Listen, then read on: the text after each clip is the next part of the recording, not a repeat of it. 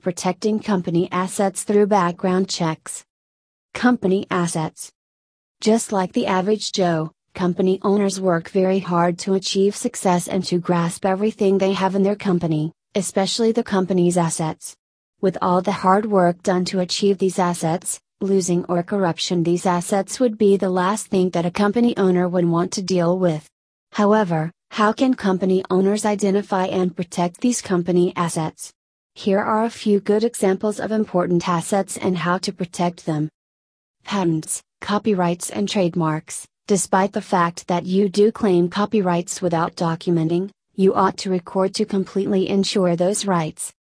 Confidentiality or non-disclosure agreements. These assertions can be exceptionally basic or extremely point by point, contingent upon the prerequisite. Employment agreements.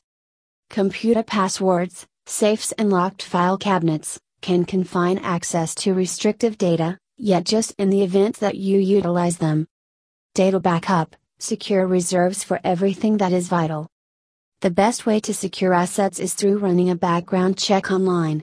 Having employees that have clean records minimizes the chances of having the important assets of the company exploited and exposed.